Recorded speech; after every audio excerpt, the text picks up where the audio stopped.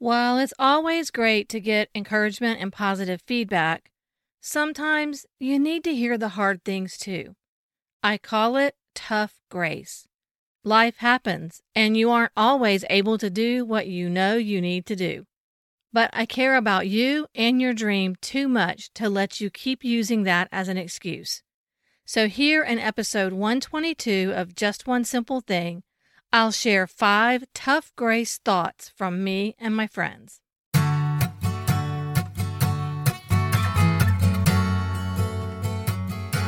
Hey friend, welcome to Just One Simple Thing, the podcast where we find the intersection of practical solutions, biblical truth, and creativity as you lead in ministry and business.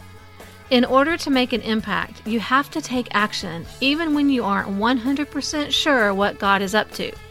If you're tired of trying all the things and ready to do a new thing, this is the place for you. I'm your host, Krista Hutchins, a project manager, coach, wife, mom, encourager, and friend.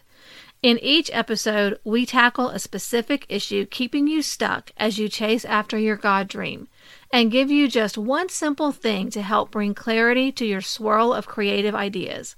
Now, let's go solve a problem. Hey friends, as we move toward the end of the year, you'll hear me and others start talking about year-end reviews and starting to make plans for next year. I'll be sharing details about my annual Build a Better Year workshop very soon. Part of evaluating your year is getting very honest with yourself about where you've been and where you're headed. You've got to take off those rose-colored glasses and maybe admit some hard things. And once you admit it, give yourself some grace and move on. Recently, in my Instagram stories, I asked my friends to share some of the hard things they've had to admit about their ministry or business, and they came up with some good ones that might be helpful for you too. So let's dive into these things you may need to admit as you review your 2023. First, take care of the money stuff. Even if your thing is more of a passion project than a business, the money things can get away from you in a hurry. Cindy Yorks, host of the His GPS for Your SOS podcast, shared that she lost the ability to podcast for a little while because she didn't deal with a credit card update promptly. There's a lot of accounts to keep up with, expenses to track, and yes, even taxes to pay. There are some great resources to help you figure out all of those things. 2 of my favorite money podcasters are Erica Goody and Erica Millard. I'll put links to their podcasts in the show notes. But don't get behind on the money stuff. It's so hard to get caught up when you do. Number 2, renew your mind because our thoughts really do matter and pave the way to our success. This one came from Melissa Dickey, host of the Empty Nesting on Purpose podcast with her husband Luke, and she is so right. If your year hasn't gone like you thought it would, it's easy to get discouraged and feel defeated. The longer you hold on to those negative thoughts, the harder it will be to move forward. At these times, we have to allow the Lord to speak truth into our situation, to show us the learnings and the small steps of progress, the ways He has been with us all the way.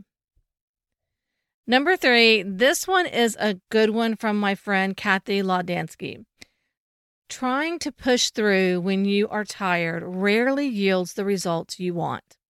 I've had to learn this one the hard way because, well, I'm always tired.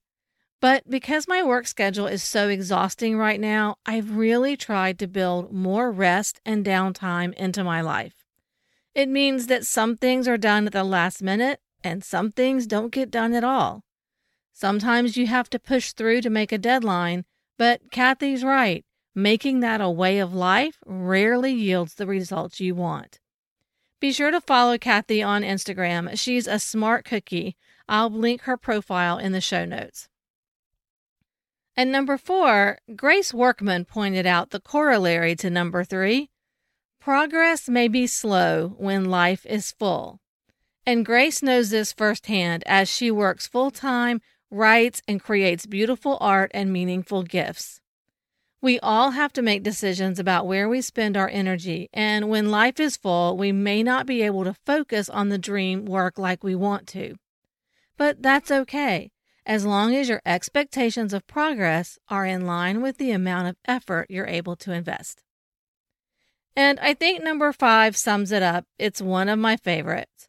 You can't expect results like a business when you treat it like a hobby. That might sound harsh. Your thing may actually be a hobby, and that's okay. Or you may only be able to devote hobby-like time to it because of other things in your life, and that's okay too. You just can't compare yourself to someone who is totally focused on their business and able to work on it full time. Again, you have to adjust your expectations to match your effort, or find a way to ramp up your effort to match your expectations. Okay, I hope this hasn't been a downer episode for you. We've talked about some tough things, but don't forget the grace part. Give yourself a heavy dose of it, learn from where you are, and carry those lessons forward with you.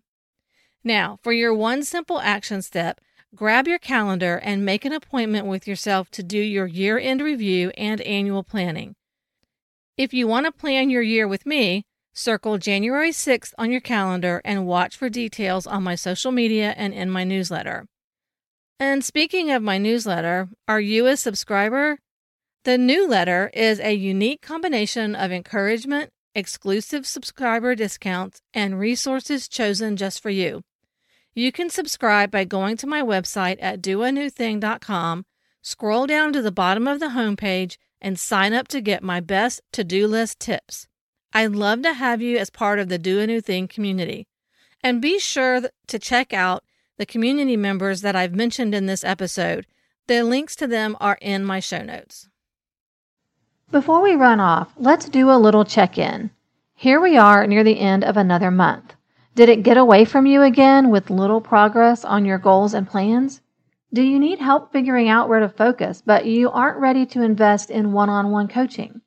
Then I have just the thing for you, the most cost-effective way to get the benefits of expert input on your goals and plans. With a Move Forward review, you can submit your plans for the month. I'll take a look and make sure your plan is aligned with your goals, that it's doable, and that it's structured in a sequence that makes sense.